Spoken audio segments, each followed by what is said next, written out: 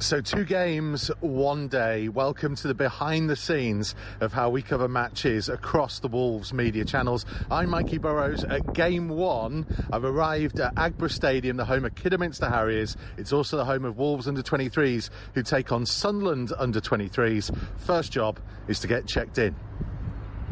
Okay, morning, how are we doing? Oh yeah, do we need temperature check? Yeah, we do. Yeah, this man's got a thermometer, hopefully it'll work. What's your name? Mikey Burrows, Wolves. 30.0. Okay, brilliant, thank you very much. Thank you guys. So we're in the stadium, masks on, up the steps, and stand on the far side and say hello to our cameraman Alex Gage. Hello. So it's just under an hour to go until kick-off, and things are falling over all over the place here at Aggborough because the wind is quite strong. We're up on the gantry on the far side from the main stand here at Aggborough. Our cameraman Alex Gage has got all our gear ready. We're about to start our testing process, and then we'll be ready to go for our coverage across Wolves TV, the Wolves app, and also across YouTube as well. I get the responsibility to do some of the graphics updates during the game, which is a little bit new for a commentator to try and do, but myself and Alex, we work together as a team to try and bring you the very best coverage that we can of Wolves under-23s wherever they go. And sometimes it's not as easy when we're not in a stadium like Aggborough, but we try and do our very best for you.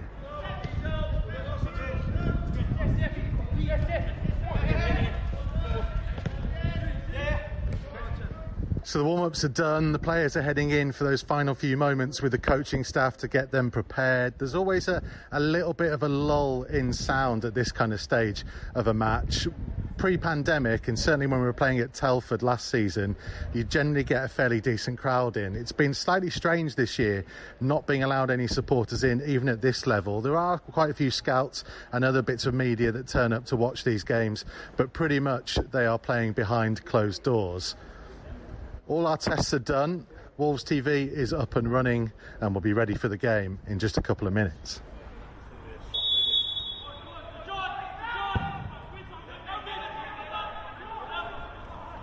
Condall's delivery. Again, it was nearly towards Longvike. It was Jack Scott's header that rattles back off the woodwork.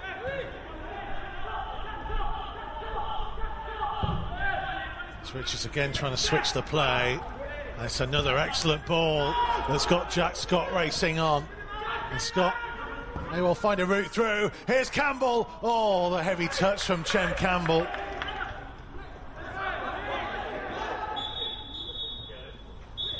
So it's half-time here at Aggborough. It's goalless. Jack Scott with the best opportunity of it. His header hitting the near post from a Luke Condall corner. Conor Carty also forced a good save from the Sunderland goalkeeper. Andreas Sondergaard, the Wolves keeper, has gone off injured in the first half, so hopefully that's not too serious. I provided a little snack for our cameraman Alex Gage to get him through the second period. We'll take a little bit of a break and then we'll be back on air for the second half, just when the players begin to come out.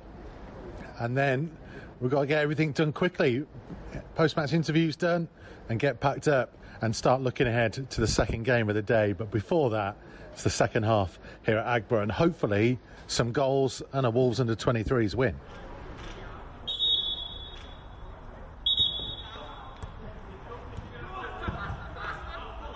It's again a very good ball to find Jack Scott, who's looking early towards Carty. Oh, what a chance.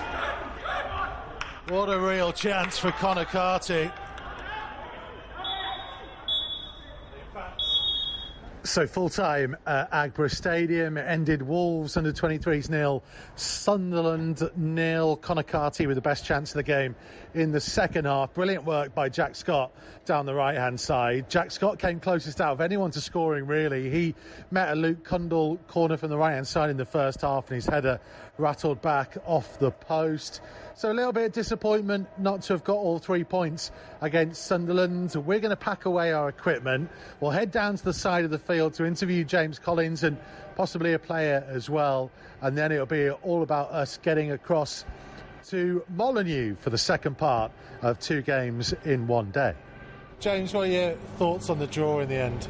Disappointed because I think we deserved to win the game. I thought we controlled the game pretty much from start to finish. Probably the disappointment from our point of view, we're looking at ourselves. I thought we could have created a few more chances than we did. I thought we had good control, we passed the ball nicely, played out from the back really well, build-up was good. And then we didn't take our chances. I still thought we were good value for the point and probably deserved to win. So interviews done, you might be able to hear the mowers on the field behind me, the ground staff getting this pitch ready for its next game. We need to finish packing away and get ourselves to our next game. 2 games in one day. First one finished 0-0. Hopefully more to come for the first team. Once we're finished packing away, we'll get ourselves to Molineux, which is where Gemma Frith should be arriving shortly to start her match day. Thank you, Mikey. Yes, I'm here at Molineux ahead of our second game of today against Liverpool at 8 p.m. this evening. We're actually unbeaten at home against reigning Premier League champions, so hopefully we can keep that run up this evening. It's been a year since we had fans in Molineux, and it's very different here on a match day now, but it's something we've all become accustomed to over time. But today, fans can actually join us virtually for our Feed Our Pack fixture, which is raising money for people in the area who need vital meals and have been most affected by the coronavirus pandemic. And we're just going to have to walk slightly further along the pitch because the sprinklers are now aiming towards us. The sprinklers almost got us there, but it is now 3 hours until we face Liverpool. We've actually just recorded all of our social media hits that are going to be going up on our Instagram and Twitter shortly. The players are arriving at Molineux ahead of our 8 o'clock kickoff this evening. Team news is also in. There's just one change to today's starting 11. Willy Bolly is back after being out injured for 1 month as Leander Dendoncker drops to the bench. I'm going to pop up to the press box to see Mikey, where he hosts Matchday Live Extra every week, and he'll be joined by Andy Thompson plus 2 very special guests this evening. So let's go have a chat with him. Hi, Mikey. Sorry to interrupt you with your Matchday Live Extra prep, but very quickly, it's been a long day for you so far, hasn't it? Your second game today. How does your role differ ahead of this match? Yeah, hello, by the way, Gemma. Nice to see you. The biggest thing for me at the moment is trying to switch from TV commentary mode and interviewing mode, which we'll get onto in a minute because you've got to do that a little bit later on. Having done that with the 23s, and then get into presenting mode and radio commentary mode, which is a completely different style of commentary. So obviously with the TV, people can see the pictures, they can see the stuff going through. So it's a little bit more relaxed and maybe coming up with more things to fill the time. Whereas with radio, I've got to be absolutely on it because I need to know where the ball is at every moment. I do have Tomo to help me out this time, whereas I was on my own earlier, so I've got him to be able to chip in with a few bits. But yeah, that's the biggest thing because we've never done this before, Gem, like 2 games in one day, and trying to switch between the two is something completely new, really. Yeah, it's very special, which is why we wanted to sort of give listeners a bit of behind the scenes of how we managed 2 home games in one day. It's definitely been a busy one. Now, on Matchday Live Extra today, you do have some very special guests. Who do you have joining you? So, I think I've got to check with our producer Yanni because I never know until we get properly into it. But we've got John Barnes, former Liverpool man, England legend and stuff as well, which is great because, you know, for people who might not have listened to Matchday Live Extra before, we always try and give a flavour of the opposition. And we've had some really big names on. You know, when we played Arsenal, Paul Merson came on and spoke to us. Danny Mills was on a couple of weeks ago for Leeds. Gareth Barry came on when we played Everton. So this is just a flavour of some of the names. So John Barnes will give the Liverpool view, and Stephen Ward is going to be on as well tonight, which is brilliant because he's the last Wolves player to score a league winner against Liverpool 11 years ago at Anfield. It doesn't feel like yesterday, really. And the reason also I mentioned that game is because coming up on Wolves Radio in the next couple of weeks, you'll be able to hear Kevin Foley talk about that game as his My Golden Game. Amazing. You've got some fantastic perspectives tonight, pre-match. Of course, our listeners are going to be hearing this after it's gone live, but they can always go back and watch it on YouTube and hear their insight. So for me, you've got a very busy a few hours ahead of you, but I get to take a bit of a back seat now. I can chill out in the press box, watch the game, enjoy the match, and then my job is going to restart post-match, interviewing the players pitch side. So I'll be down there to get a bit of reaction at the end of the game, hopefully off the back of a positive result. That would be fantastic. So yeah, fingers crossed for today, and good luck with Matchday Live Extra. Thank you very much, and good luck with having to speak to the players afterwards. Thank you very much. John, you mentioned before that you're a fan of Pedro Neto. I wanted to pick your brains about him, really, because, you know, he's speedy, he's got a wonderful left foot, reminds me of a certain someone that's joined us to talk to us. Where can he go? Because he talks himself about wanting to be amongst possibly the best player in world football. What have you seen in him? Do you think he can get there? Well, best player in world football, they talk about Messi and Ronaldo. I don't know about that, but I do know he's a fantastic player. I think from an attacking perspective, people talk about Traore. Traore is a great player, but I think Neto is the real one who really gives Wolves that extra spark, because he's quick, he's strong, he's skillful, he's creative. So I like him a lot. I think he's Wolves' most important attacking player. As I said, I love Jimenez. Not just in terms of his goals, regardless of whether he scored goals, the energy he gave, the work rate, bringing people into play. But I think Neto, for me, of course, Neves and Moutinho are great players. But if you think you're talking about a player who can then do what Jota did, I think Neto is one.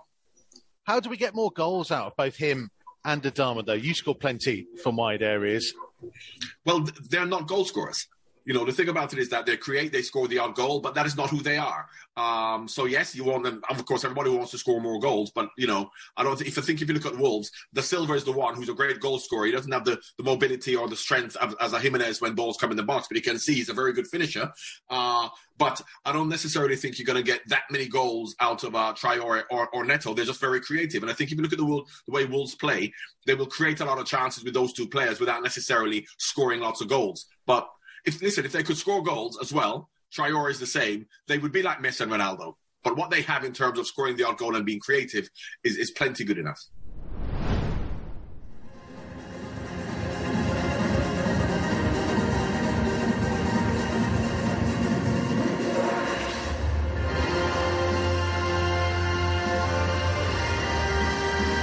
It's now time for kick-off here at Molineux. The teams have lined up and Conor Coady is holding a beautiful walk wreath in honour of Graham Hughes.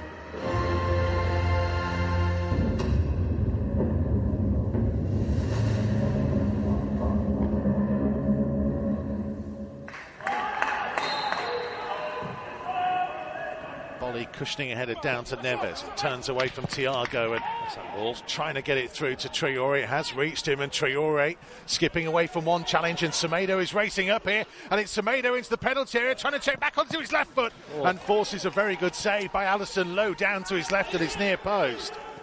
Mane to Salah, back infield to Mane, onto Jota in the penalty area, striking it low and striking it in, and it's Diogo Jota. Who else that comes back to haunt his former club?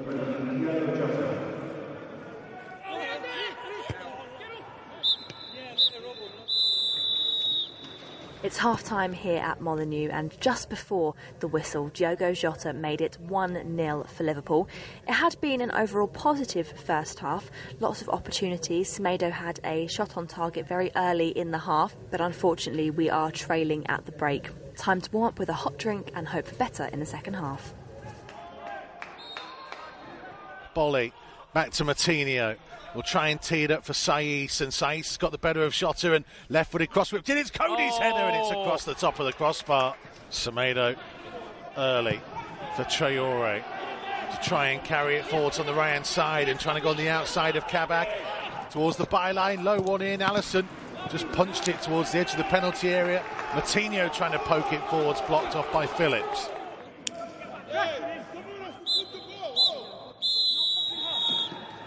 It's full time here at Molineux. No post-match interview from me this evening.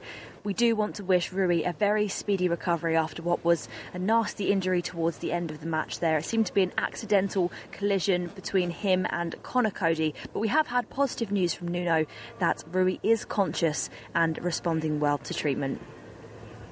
So the match here ends 1-0 to Liverpool. It's unfortunately a loss here at Molineux for Wolves. We have a few weeks now without any matches as we go into the international break. Our next game will be back at Molineux against West Ham at the start of April. But in the meantime, me and Mikey will keep you up to date here on Wolves Radio.